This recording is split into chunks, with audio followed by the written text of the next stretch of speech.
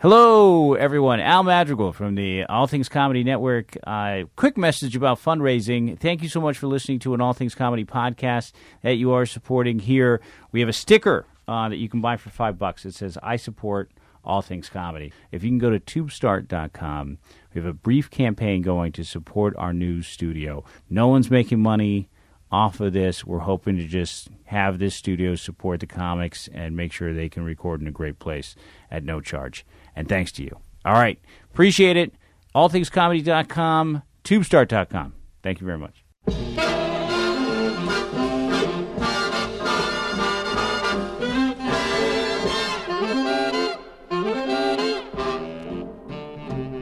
Coming to you from New York City, this week and every week, it's the Ben Kissel Show. Ready to go? Yeah. All right, welcome to the show, everyone. I'm joined by Mike Coscarelli, as always. Thanks for being here, Mike. Hi, Ben. And special guest today, Saman Arbabi, is in the studio with us. Mike and Ben, good morning. Thank you so much for being here, Saman. For those that don't know Mr. Arbabi, I say Google it. It's Saman, S-A-M-A-N, Arbabi, A-R-B-A-B-I. And he's a legend, a world superstar, and a true American hero. In this room, yes. Yes, that's right. That's right. He works for On 10, which is the Iranian Daily Show. And if you want to listen to Saman and I speak previously, go to Abe Lincoln's Top Hat on Cave Comedy Radio. We've had some amazing discussions. Saman Arbabi, you just interviewed Jon Stewart. I sure did, last night. That's amazing. Afternoon, yeah. I watched the Bill O'Reilly Jon Stewart debate last night on YouTube. Well, mine couldn't possibly be that good. Right. I'm sure it's going to be much better. Well, no, I don't know, man. These guys together, it's pretty interesting. So you interviewed Jon Stewart because he has a new movie coming out called Rosewater. Correct. Which is based off a book called Rosewater. Yes. Which is based off a journalist in Iran who did something for The Daily Show in 2010 during the revolution, right? 2009. 2009? Mazhar Bahari at the time. He's an Iranian British with Canadian citizenship. So he's the sexiest man in the world. Sort of. He was an independent journalist who was sent to Iran to do stories for BBC and also Newsweek at the time when Newsweek was still alive. Right. And this is 2009 in Iran, so put us there. What was the country like? This was before a huge journalist crackdown? In 2009, right before the elections, the Iranian media made it seem like this is the most democratic election in the Middle East ever. So they basically try to copy everything we were doing here by having like debates and shit like that on TV. So it looked very cool, very democratic. They hyped it up. So it looked very sexy. From outside, it seemed like, okay, this isn't any different than when Obama was running. Right.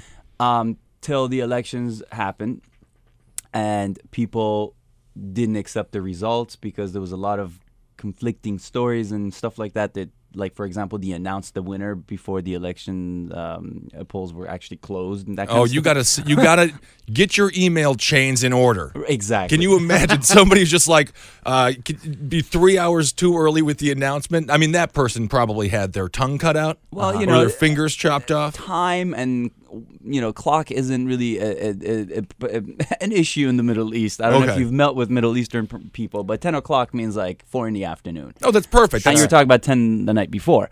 So it's like, so clearly that didn't happen. But then when the election results came out, Ahmadinejad won by a landslide, which seemed even more ridiculous. People didn't like him. No, they didn't like him, and the government said he won by 63%, which did not, because, I mean, it was such a huge election, and the Green Movement, the opposition, voting for Mousavi at the time, was so huge and so big that it was so overwhelming that it couldn't have, I mean, if they had said maybe 53%, it would have maybe been a less of an issue for the government. But after when they said 63%, people said this has been rigged, this is bullshit. So then they took to the streets. First few days was nonviolent. Then the Supreme Leader Khamenei went and basically gave the green light and the go-ahead to the Basij, the paramilitary thugs in the street, saying that if this doesn't stop now, the opposition protests and stuff like that, there will be consequences, and it's gonna be your fault. Basically saying, if you're gonna get killed tomorrow in the street, don't blame me. It's because you were there. You were there, and whatever happens, happens. So then the shit hit the fan, and that famous video of Neda came out, who was the shot. woman who was shot. Yeah. So that's when things just went to a whole different level. It became an international issue. All the media networks were covering it, and that's where my show just took off. That's where you became a huge voice in Iran. I became a huge opposition voice in Iran to the government. That's when I actually beat Salman Rushdie as far as being the most hated human being. By the Saman, you were the second most wanted man in Iran. I do believe if you step foot in Iran, I mean, your head is it's on a stick. I mean, you're gone forever as soon as you can't even go. Can you even travel outside of New York City? Without telling too many people, yeah. Yeah, keep it quiet. Yeah, I don't tweet about it. You're a wanted man.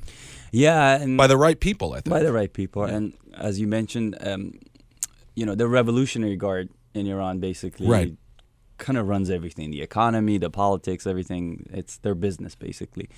And they also have a bunch of publications, and they run the media as well. And is there like a Revolutionary Guard? Like they have different names, but if you do your research, you find out like the most cool name actually belongs to them. So do they have like a Hunks of the Revolutionary Guard magazine that comes out? They're working on that. Yeah, that's great. I can't wait to see that. The centerfold's full of hair. It's great. Oh, beautiful. So one of their websites a couple of years ago came out with the top 6 people that they called infidels. And you would have fatwa on your head, right? Not a clear fatwa, but basically saying kafir. Kafir means infidel, and that in that culture, amongst the religious extremists, means if you kill that fucker, you're done. You're going to heaven. Right. That's your ticket. So I like that. It's just a little bit cooler than what we have in the United States and in Western cultures when we don't like someone. Oh, you're a dickhead. Oh, what an ass. You're basically you're a butthead. Some people even say butthead out there.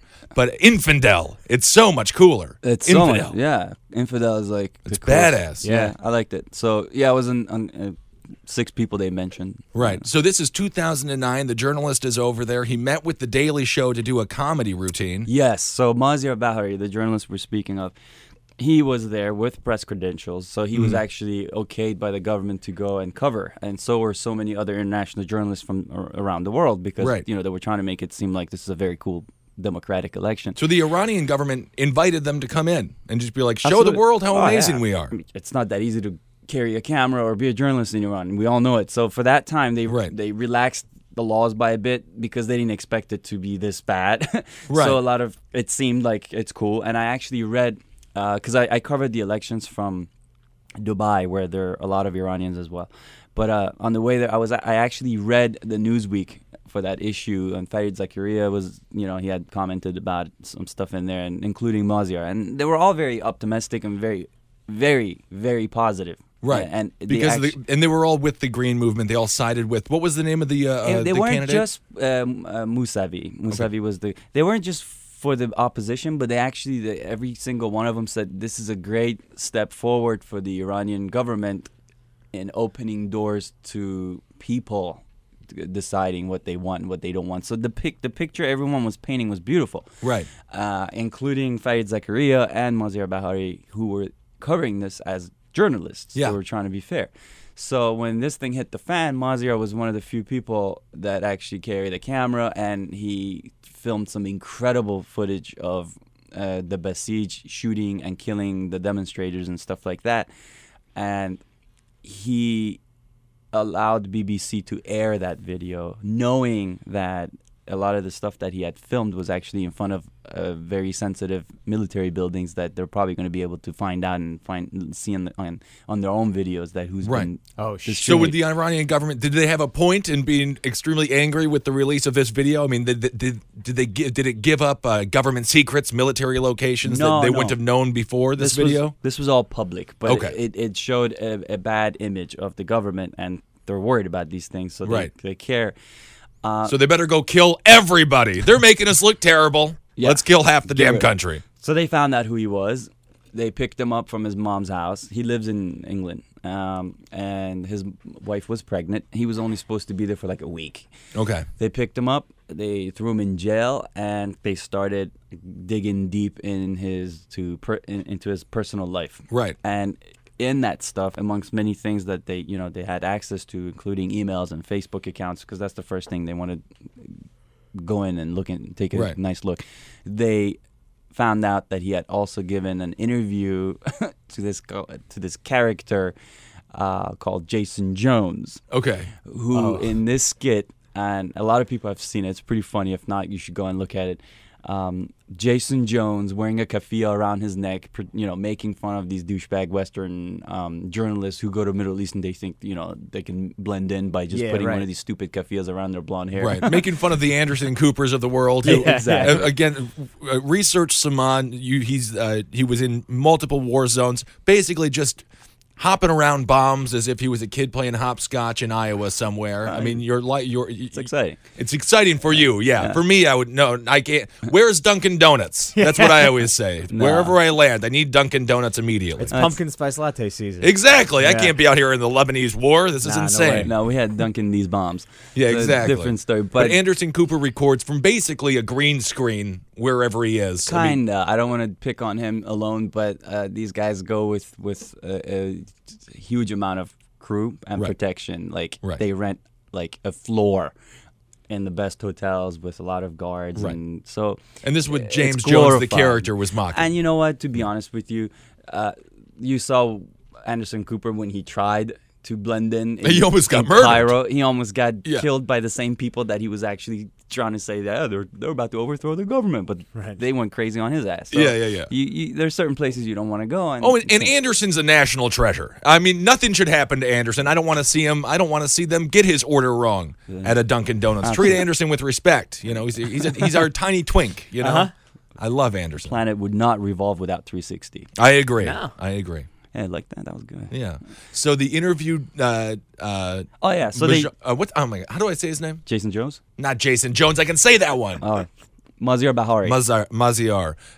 So he gave this interview with this guy, and everyone knew it was parody. He knew it was parody going in, right? It's the Daily Show, right? So, but the Iranian government might not be so up to date on political humor. Well, there's a huge gray area when you say the government. Okay, do you mean the government or do you mean some idiots or a bunch of idiots in the government? Idiots in the government. In the Middle East, you have to understand when you deal with one person, it doesn't necessarily mean he may be working for the government, but it doesn't mean maybe he's giving his own orders at the time. It's like it depends on the person you're dealing with. Wasn't that kind of the same thing here too, realistically?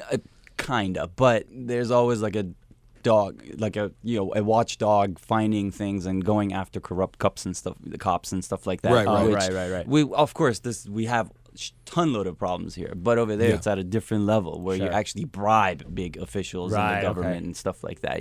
We do it here, but it's called lobbying in the Congress and stuff. Like that. Okay. Theirs is much more less organized. Let's just say. Right. So they found out that he had given this interview to this character called Jason Jones.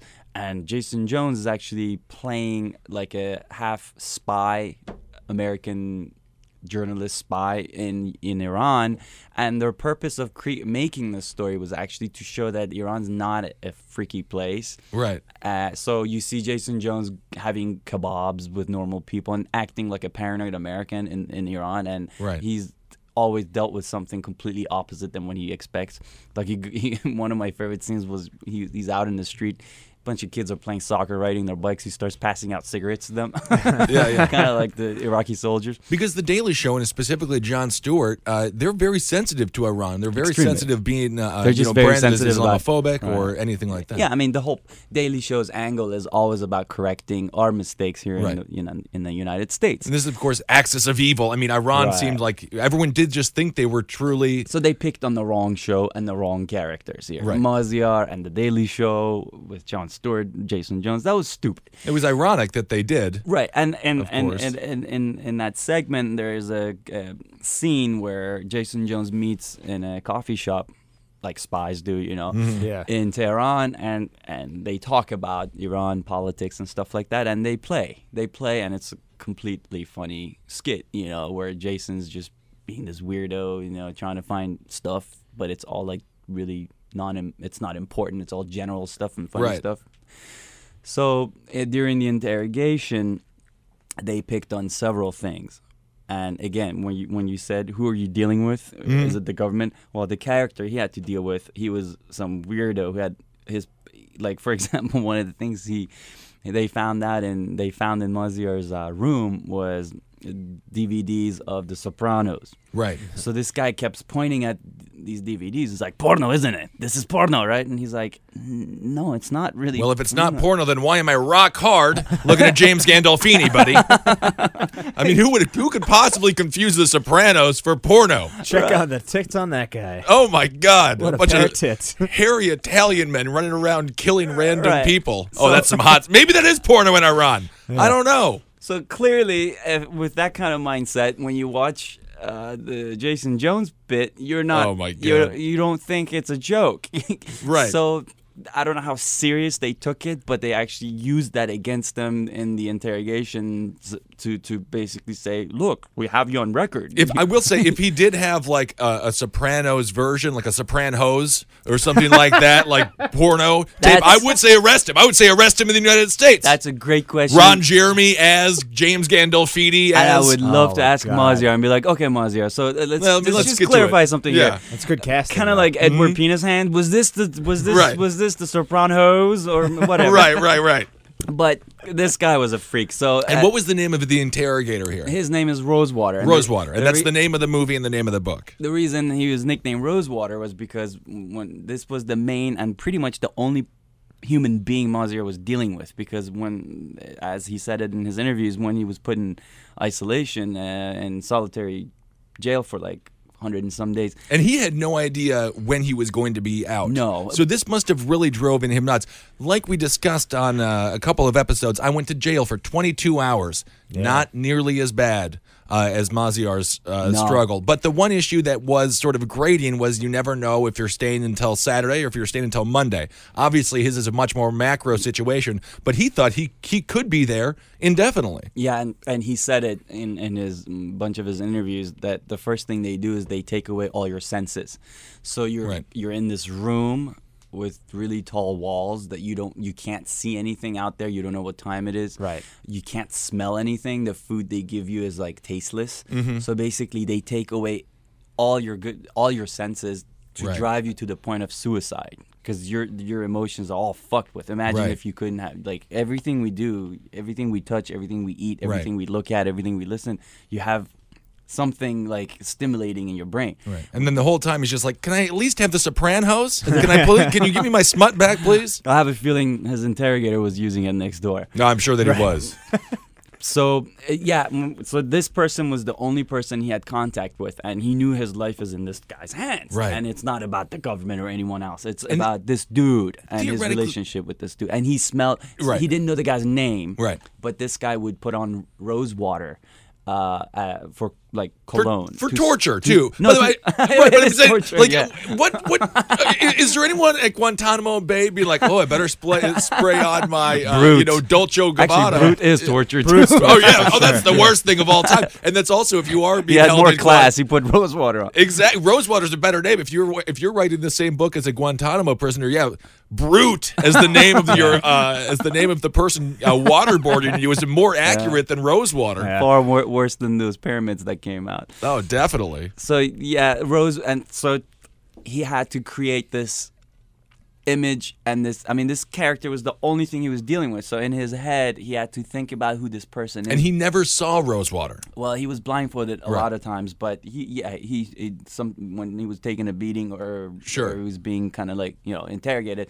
they would take off his. So he knew what he looked like, but he would know when he's coming around, and he would the only smell that he had Right. for those days in prison was the stink of Rosewater, Right. and that created a bad memory, I'm sure, and so he nicknamed him Rosewater in his imagination, and the book is called Rosewater, Right. and the movie's called Rosewater because it's all based on this rat bastard's character. He's gonna have real PTSD when he hugs somebody's grandmother one day, and he's just gonna freak out because she loves her Rosewater perfume. And Rosewater is very common in Iran because they use it in a lot of like Incense and not just that, but like bakery and okay.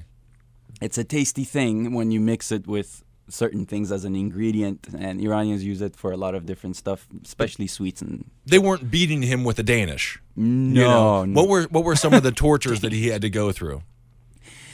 Physically, he wasn't like tortured like the way you would think he would be tortured in jail, but the guy would like make sure that if he wants to get violent and physical on him, he wouldn't leave marks, so he wouldn't like punch him in the face, because he was ordered to keep this guy clean for the forced confession that he was about to give on television. Oh, I see. Oh shit. So his physical being was actually pretty important, but the guy would lose it once in a while, and there's a scene in the film that's kind of funny because he doesn't want to hit Maziar, but he's controlling himself really hard not to punch him. Right. So Maziar's handcuffed against the wall, and he's using his shoulders, kind of like doing this punching dance scene.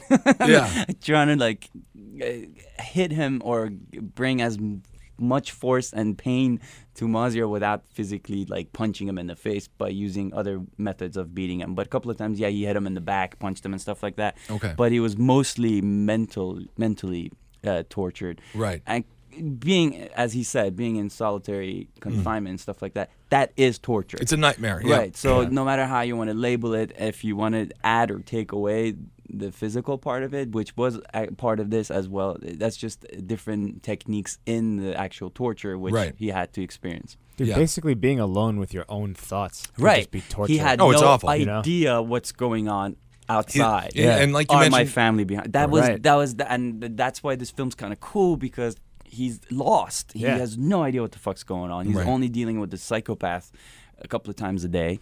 Right. And so he has no idea what's going on till one time the interrogator, one of the guards that was escorting him in and out of his cell, as sarcastically or as a joke, is like, "Hey, Mr. Clinton, you're popular." And to him, for the first time hearing that, Maziar was like, "Oh."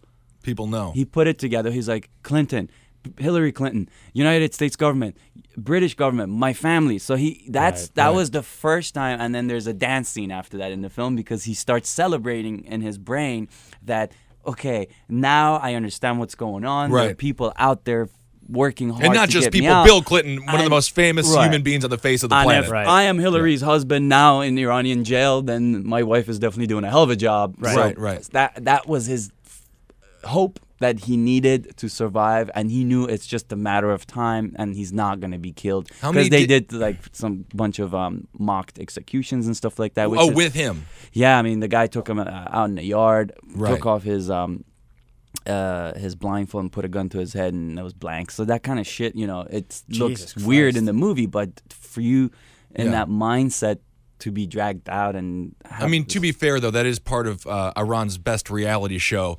You think you're gonna die, and then of course the punchline is when they don't. Psych. There you go. The bang drape falls down from the gun, and everyone laughs and laughs and laughs. And back to the cell with you. That's the movie. His wife was pregnant this entire time. Yeah. And did she give birth to his child while he was in solitary confinement? So and that's the romantic side of this story, because his wife was pregnant. He left only to return quickly because she was about to give birth. So in reality, when he was released from Iran, his wife gave birth 5 days later, and they named his daughter Maryam, which goes back to his other interesting part of the bio about his sister Maryam, who was also put in jail for political reasons at the beginning of the revolution and tortured, and his father, who was a lefty, like a communist during the Shah, who was also put in jail and tortured. Good God. So he came from a generation of political people who were put in jail for different reasons, different governments. Right. And he now was experiencing the same shit under the Iranian government as a journalist who was labeled to be a spy.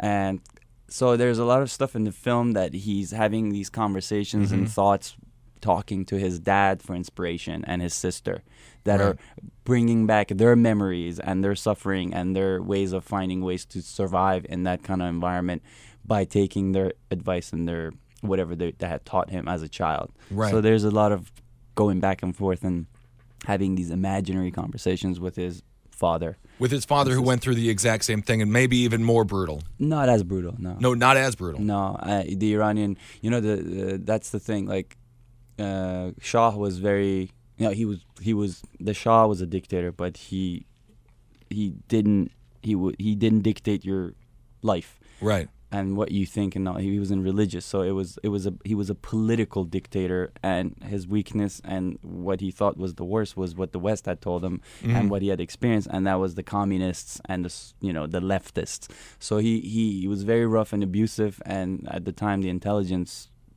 their CIA was called Savak, trained by the CIA, so they were very brutal.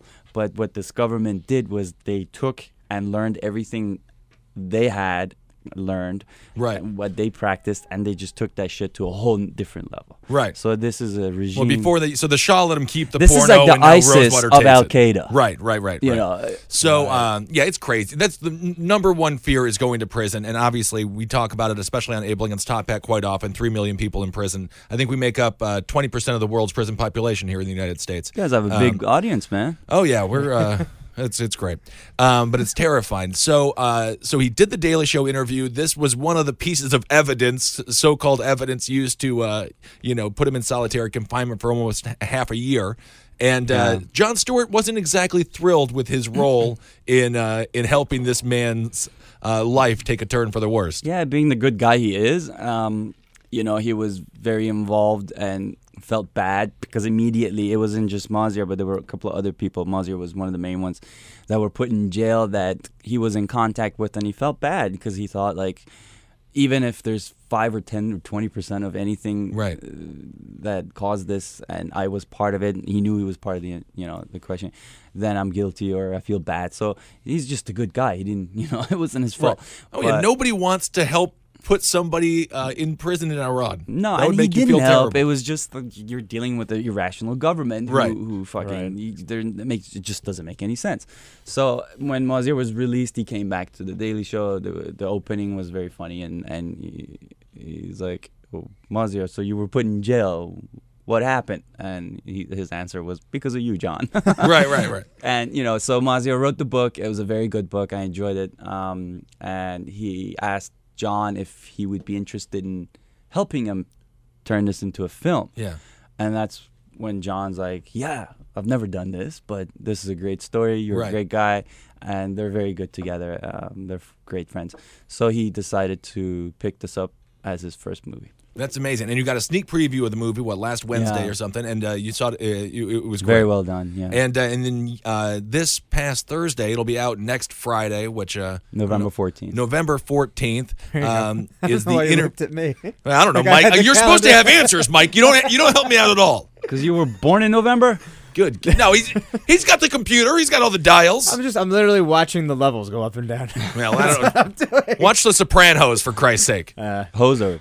Sopranos, yeah, of course. Hose. Yeah. All hairy all the time. All 8 seasons. Yeah, no lighters allowed on set. The whole place will go up. But you interviewed him yesterday. Yeah. How was that experience? Both Maziar and John will be on the show, and Mazier's, I've met and I've known him for a couple of years. He's a great guy, and I recommend reading the book because it's just, his story is fantastic. It's inspiring. Is Maziar bitter at all? What's his? No. Does he have? No. That's the thing. These people are good people. They're not assholes. So even if, I bet you, if Rosewater came to New Jersey, he had an obsession with New Jersey for some reason. I'll tell you about it later. But I think Maziar was upset.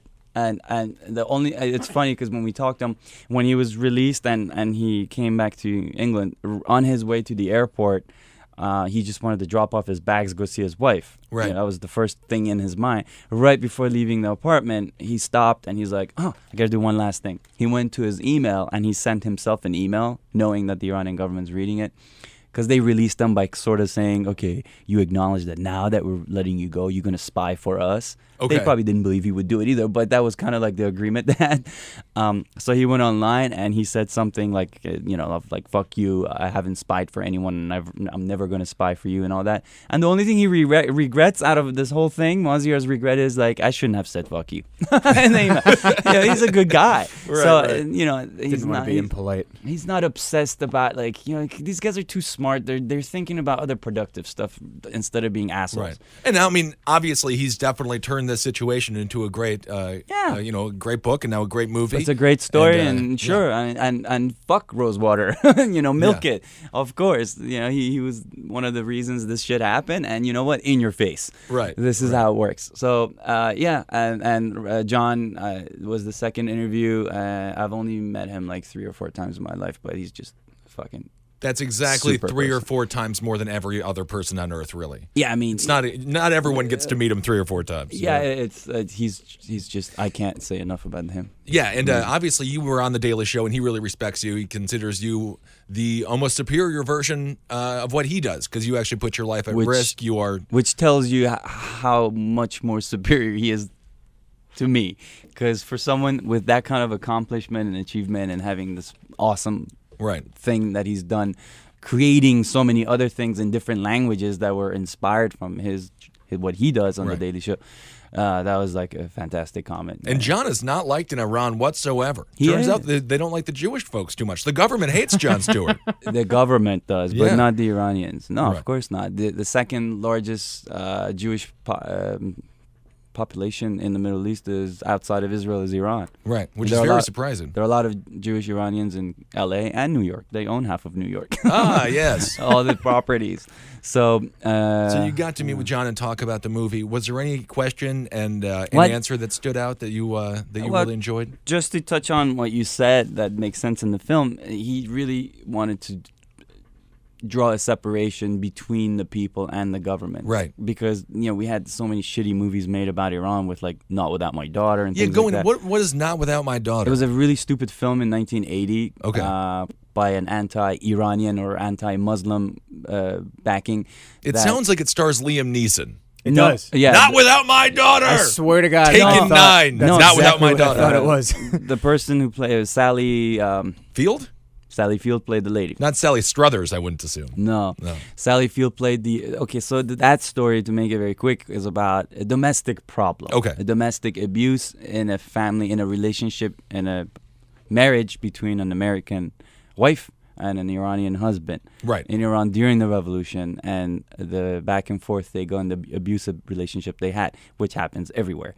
But whoever made this film made it a cultural thing. So the Iranian guy was a total asshole. So when you watch it, you think everyone in Iran is a wife beater. Right. And that movie was just shit propaganda. But Maziar both and Jon were very sensitive. That doesn't come out out of the film, and that's why Maziar was a very close consultant next to Jon the whole time making this film. And that's very important for them to be understood, that this is a very fair, balanced thing for you to look at and make your own judgment or decide what you think this is about. But it shows different sides of the society. Right. You relate to the cab driver. You relate to Maziar's character. You relate to all the other people that were mixed in the story. I personally relate to Rosewater. Love what he did. He's my guy. There has to be somebody who watches this movie that just is going to cheer every time Rosewater does something terrible, I'm sure. They're as dark as this real story is, there are some hilarious scenes in it, and one of them was actually, and I knew it was going to be in the book because I knew it was going to be in the film, because when reading the book, it was cracking me up. I was laughing my ass off. It was Rosewater's obsession with fucking New Jersey. Yeah, why did he love New Jersey so much? I don't know, but I think this guy is he is the whitest, trashiest person I can think of. All he's doing now is just consuming Sopranos and Googling New Jersey. Yes, every one of my uncles. Exactly. Are they also corrections officers? Police officers. Yeah, there you go. I don't know if he had read something in a paper or he had seen something in a film that New Jersey was sort of like the place to be in New York, or the place to be in America. So in his Jersey. Tiny little brain, he created this image with a big question mark about New Jersey. Right. Not even New York, New Jersey. So in the interrogations, he starts asking personal questions that Maziar understood that this has nothing to do with why I'm here. So this guy, he wants to now get some stuff about him like about what he needs to take home and think about. Was Rosewater doing this in a childlike, inquisitive way at all? Was he just like, tell me about New Jersey, please? And in the book and in the film, you see his childish behavior and thoughts. Right. That he's not questioning the main issue here, but he's got other questions, and he's just saying okay to everything he's been told to not question. And he's following those rules, but that one of those things is like common fucking sense. Right. So he does all these things to make his superiors happy, which is all stupid and nonsense. And then there is this other side of him that has this fetish. What were some of the questions? Was he like? I hear that women or walk around naked in the streets in New Jersey. I mean, this is really what some people think in the Middle East that American women and I think he had that sort of image. And Maziar starts fucking with his head, and he's like, I really shouldn't be telling. Although now it's funny because I'm looking at the cover of the New York Post and there's a naked fat guy on it. If you get a chance, this is sorry, Rosewater. This is New Jersey, but it's a fat white dude. If you get a chance, Google New York Post cover from November 8th, Saturday, November 8th. You'll see a huge fat guy naked on the cover and proving every single Iranian right that people in America just walk around nude. Yep. Of course, they do wear nice sneakers. So I think Rosewater may have seen a PDF of this thing. Right. Basically, that was it. And Maziar starts fucking with him. He's like, I shouldn't be telling you this, because he's trying to like win this guy's trust. Maziar is. Yeah, because his life is in this douchebag's hands. Right, this rock. This is the difference between, who knows, his life and freedom is all in this fucking guy's brain, and this guy's an idiot. Right. So he starts, and obviously Maziar is a very smart dude, so it's easy to overpower some idiot like this. And he starts talking about, as if like he shouldn't be talking about this, but I'm going to confess to you because you're my friend.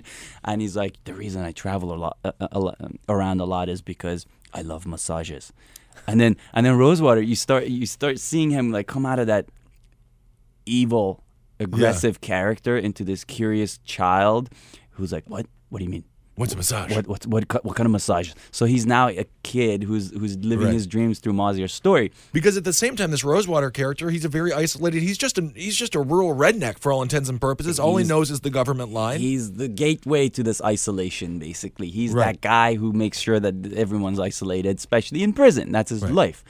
And then so Maziar's like, massages.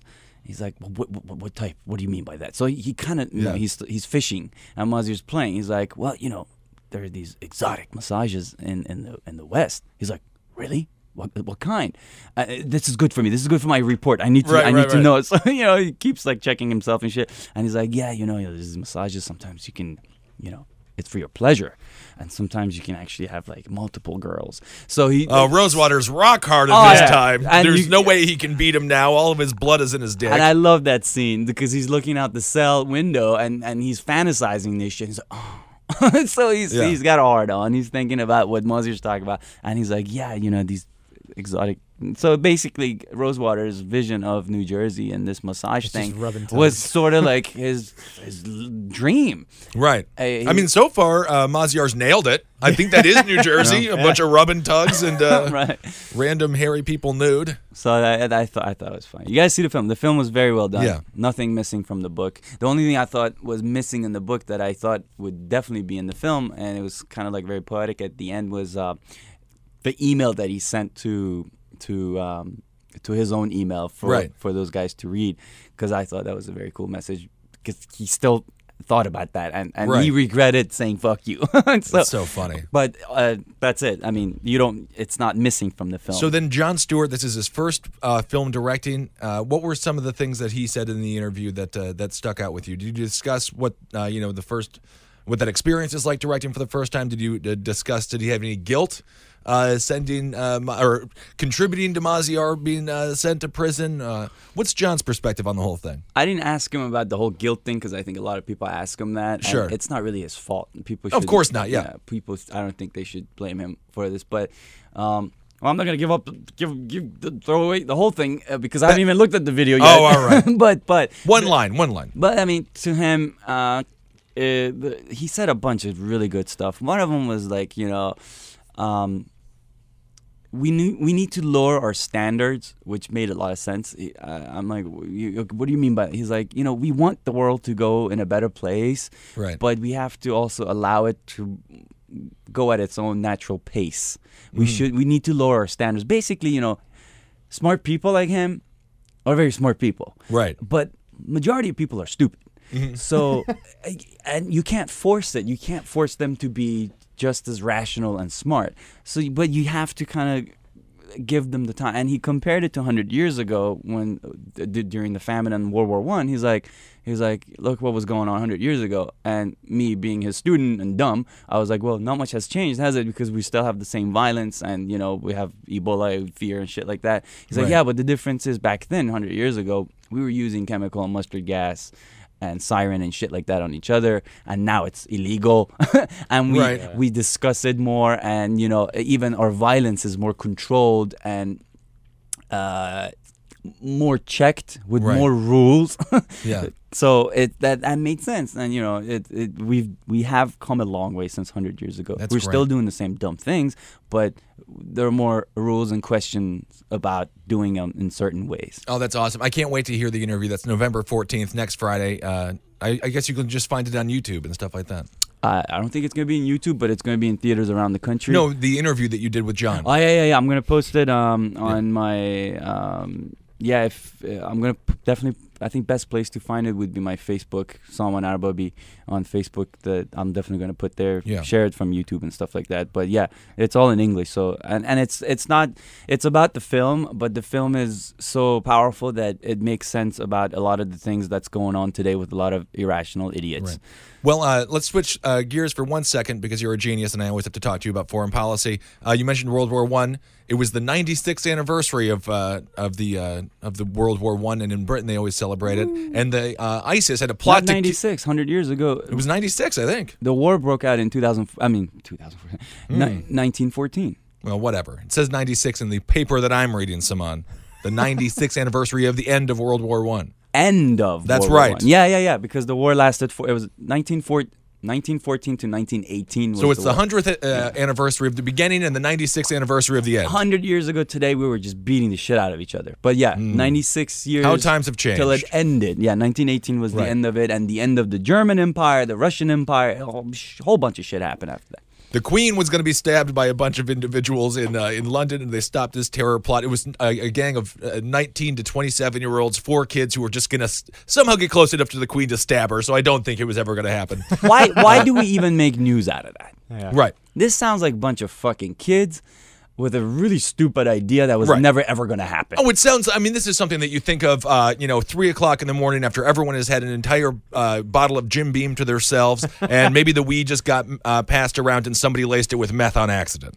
This is just, let's go stab the Queen. She's 86 years old, for Christ's sake. She doesn't have a lot of time left. Sometimes sometimes you report stuff like this because it is so silly. Absurd. A lot of times, news these days is very heavy with but Ebola it scares stuff, people, I think. It does. For no reason whatsoever. But do you think rational people could be scared by that? To go because everybody in this they're room going to just stab laughed. the Queen. Yeah, but just like, they're stabbing the Queen. We all just laughed. Yeah. We all just dismissed it, and we're like, no, that's not going to happen. Well, I don't care about her. So even rational people are under influence sometimes. And when the media makes a big deal out of that, you think, if the Queen could be stabbed, I could be stabbed. Anyone could be stabbed. Well, yeah, anyone. Yeah, that's true. It could happen to anybody. But fucking, what do you... there's so many wackos out there with so many stupid creative ideas of doing things. It just seems... It's the plot from Naked Gun. Kill the Queen, must kill the Queen. But then Obama has... Now we're sending 1,500 new... troops to Iraq, but they're not ground troops. They're just advising. Non-combat. Non-combat, which I don't know why they have to be troops. I don't understand what that means. How can you be troops in non-combat? What's the point of being a non-combat troop? I think it's a lie. I think that would be a lie. Why are you there? Right. Are you cooking for a homeless shelter? Like, whatever. Right. What are you doing? Yeah, we got the guns, but there's no bullets in them. We're non-combat. I think the reason they're saying this is it's the same shit that we're saying during the Vietnam War. We're sending... consultants. We're not. They want to say that these guys aren't actually going to be in the front of the war, but they are going to be. There's no doubt that there's going to. We're running like 50 to 60 special ops every day. Right. Why the lie? Why can't the administration? Honestly, the one thing about Bush, he never was like, we're going to send in a couple of consultants, and he was like, we're sending everybody, we're going to kill everyone, and this is our policy, and it makes no rational sense, but axis of evil. Well, this is the complete contrast of the Queen story you read. Now, the government sometimes does these things on purpose for a bunch of stuff, obviously, for not giving out top secret national security information and stuff like that, but also to not make this unpopular amongst the people, the Americans, because we don't like our soldiers to die there.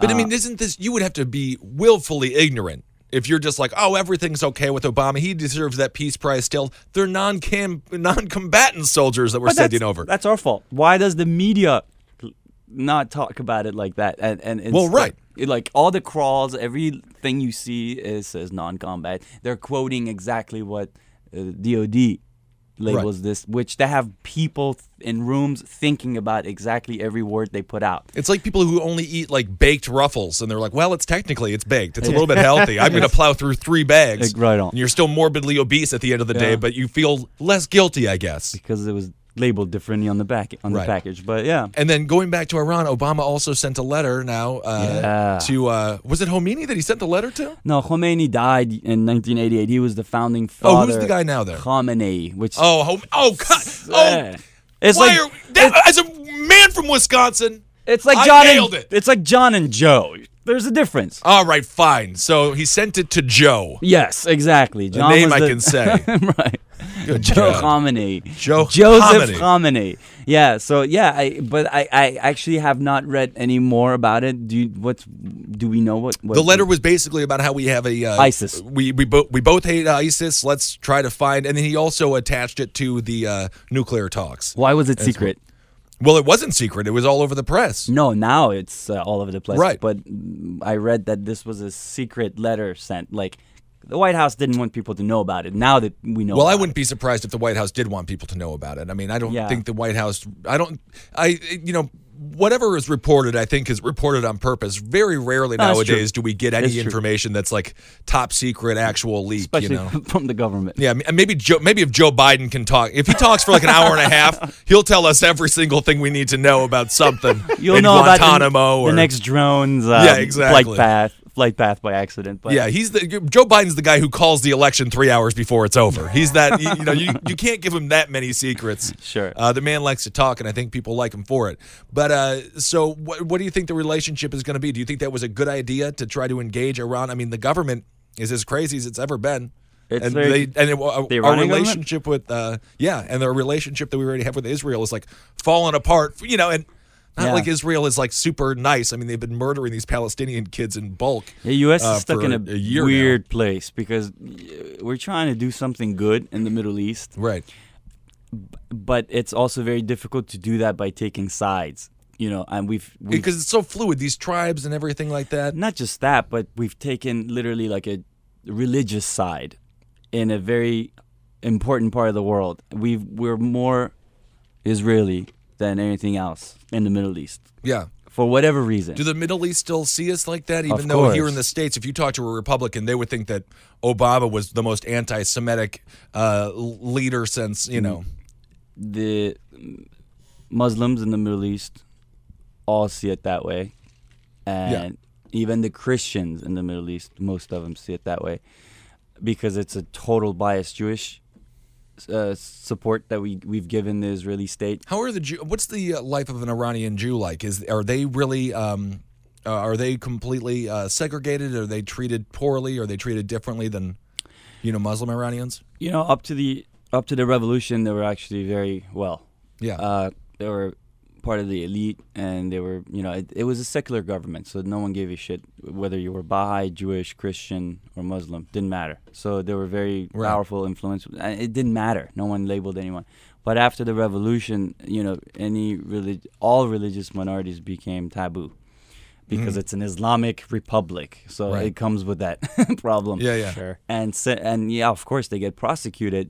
They say they have the right, according to the Quran and Islamic laws, to live their life. But as a society, they're a minority in a very oppressive regime that even oppresses Muslims. So being Jewish isn't it's bad. I'm sure it's very difficult to be a Jewish person, but So what do you think about him engaging with them? I mean, this is the first time that a president has really sent a letter to them in a very, very long time, and he treats them he's definitely more willing to engage than any president because that I can remember. He does understand as much as Israel is important in the solution in the Middle East. Yeah. Iran's also the other big power, and so is Saudi Arabia.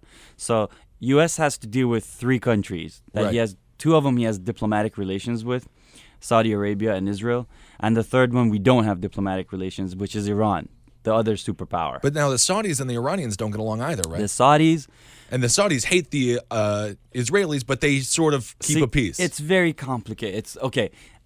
To take the politics out of it, the Iranians and the Israelis actually have more in common in the region because they're both very powerful.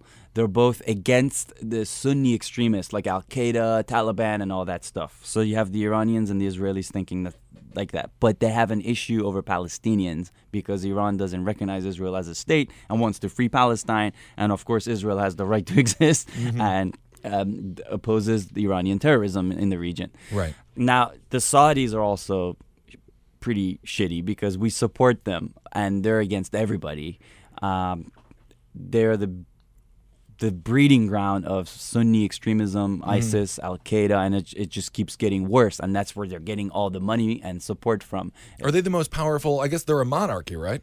It's a monarchy, very oppressive, old school monarchy. They still behead people, But the U.S. is like, fine, we don't need to put democracy over there, though. No, because as long as we have a decent relationship with the oil family, we're good. Right. But Saudi Arabia is one of the worst countries in the world. Yeah, and of course everyone on 9/11 was from Saudi. Most of them Saudi, which is interesting. But they got a clean 17 out of the 19, if I'm not mistaken, were Saudi, and then Egyptian and Lebanese. Right. So, do you think that's a right strategy to go and try to have the Iranians help us out in fighting ISIS? And yeah, because yes and no. Does it legitimize them too much? Not just that, but it's also if ISIS is defeated by the people like the Iranian government and the Syrian government, then that also extends Iran's power in the region a lot more. Which is already powerful. Because once they take ISIS out, using Hezbollah and the Iranian government, the Revolutionary Guards, and Bashar Assad's government, then that entire piece of land is pretty much, it's going to belong to Iran. Yeah. Which already kind of does. They're going to fill that power vacuum Iranians were the first people to take advantage of what happened in Iraq and became a Shiite government. They already had it in Syria. They had it in Lebanon. Is Iran looking to expand? Of course. Yeah. Iran's history has been about expanding. It was one of the oldest and largest empires in the world. Persian Empire was way the fuck out all the way to Europe. They were competing against the Greeks, the Greek Empire. The first conflict between the East and West in history was the Persian and the Greek Empire. Right. So yeah, they have a lot of influence in South America, all the way in Indonesia, and everywhere. They try, we shouldn't always look at it religiously. So would you say getting their help is a good idea? Even though they're going to now get expanded power in the area. And would that be bad? I mean, would Iran filling the vacuum of the devastated Iraq, is that bad? Or I mean, at least they have a government set up that's relatively functional. I'm not a politician, so I can't really say how I would deal with it, but I see what could be right and what could be wrong. If Iran wins, then basically it's a terrorist state has become a powerful, more legit government in the region.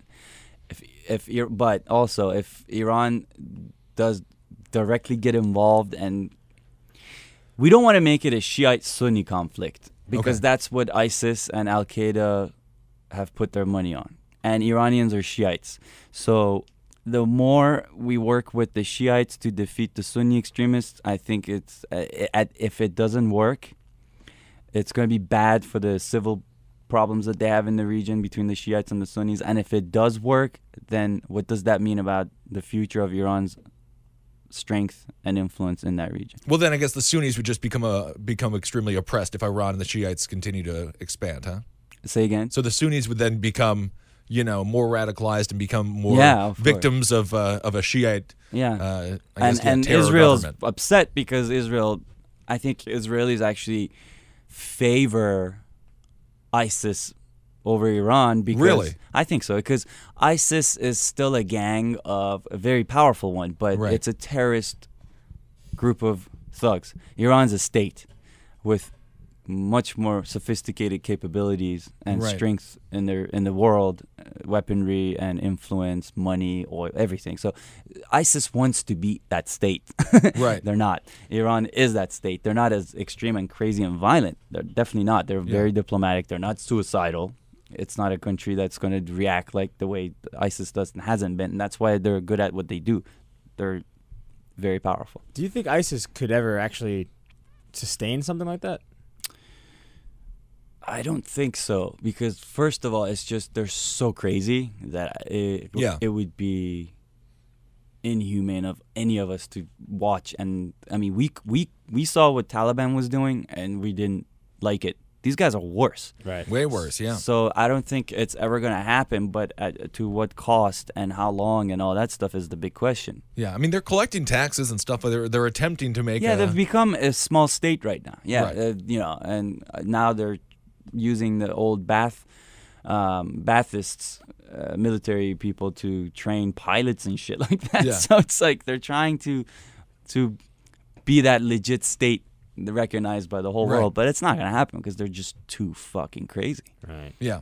And hopefully, we actually get some troops over there. And I think, we'll win as soon as I'm okay with the troops. Yeah. I'm okay with the troops. So you would just say, just tell them, U.S. ground troops, get down there. As much as I was against sending troops and invading Iraq in 2003, it was the dumbest decision that I was America's also ever made. against Obama pulling out the troops so quickly like that. Because Right. once we took his shit in Iraq, we should have stuck around and helped clean it.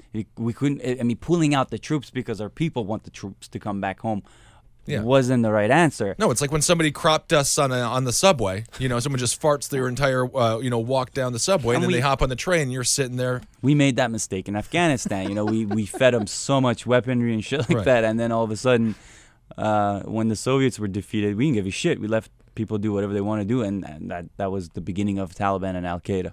We're paying for that today. It's crazy. All right, cool. You want to talk about your subway guy? No, there's a naked guy in the subway yesterday. That's on the cover of the New York Post. Every single thing that we talked about, Saman Arbabi specifically talked about, is more important than the cover of this supposed newspaper. Are you sure? Yeah, that's true. There's a naked guy. The story is just another story in the naked city. And there's a fella that someone took a picture of on the L train, butt naked, sipping some whiskey. He's got socks and shoes on. That's it. Which I never understand how someone is naked with socks and shoes on. I guess you wear bell bottoms. How do you get your pants off? Or you take the pants off, or you just forgot to put them on entirely? I was going to say, just not even forget, just deliberately not even put them on. He got up, he brushed his teeth, and just put on his shoes. And you don't want to scuff your feet up, Yeah, no. As a person who, hey, it's cold. You're still in public, all right? Right. It's cold out, man. You don't want to walk bare feet. Your digging balls could be hanging out like that, but feet are important. Maybe he watched a documentary on sweatshops, and he's like, "I'm not wearing slave labor clothes." True. He had to throw everything He's a liberal. away. He's a nice liberal guy. That's why he's on the cover of Post, New York Post. That's what happens here in New York. Filthy liberal. Right. The whole world's burning, but there's a naked guy on the subway. Well, if you remember, I mean, they love putting these fucked up things on the cover, but last year was that terrible picture of that guy who was pushed in front of the train. That's right. And I thought that was the most tasteless shit they ever did. And this is for the New York Post, yeah. I think this is one of the best covers they've had, actually. I agree. I think it is one of the best covers they've ever had. All right, everyone. Thanks so much for listening. Check out, what's your Twitter, Mike? Mike Coscarelli. That's a clever one. I'm at Ben Kissel on Twitter. Follow us, and then it's just Saman Arbabi, right? Yeah. We're all very simple people. Simple people, peasants. Anything else you want to plug, Saman? No, man, I'm good. I'm happy to be here. Thank you both. Awesome. Thank you so watch much the movie because it's very cool, man. Watch Rosewater. And I'm not making money off of it. I just saw it. It was a very good movie. November 14th. Check out the interview with Saman Arbabi as he interviews Jon Stewart. And again, go back and listen to some of the old episodes of Abe Lincoln's Top Hat with Saman. He talks about his war experience, and you'll really get to know him. And he's an amazing, talented person. You are a vet, dude. You've been around. I can't believe you. I can't believe you don't have massive PTSD. I wouldn't be able to get out of bed. I saw a documentary about journalists who have covered war zones. And I think I've had it at some point. I'm sure you have. I just didn't know it. Right, because you're a lunatic. No, it's just when you leave that world and you come to a normal world, when like your problem is like your bill at the end of the month and shit like that. But over there, you're like a bullet to your head any second type of thing. It fucks with your head. You're like, what is going on? Yeah. You know, it's a tiny planet, man, but it's very complicated. So many problems right now. There's so many weird shit going on. Yeah. That we don't even know. Well, we'll talk about it in the future, of course. It's such an honor to know you, Saman. You're a genius. Thank you, guys. Thank you. All right, everyone. Thanks so much for listening. We'll talk to you soon.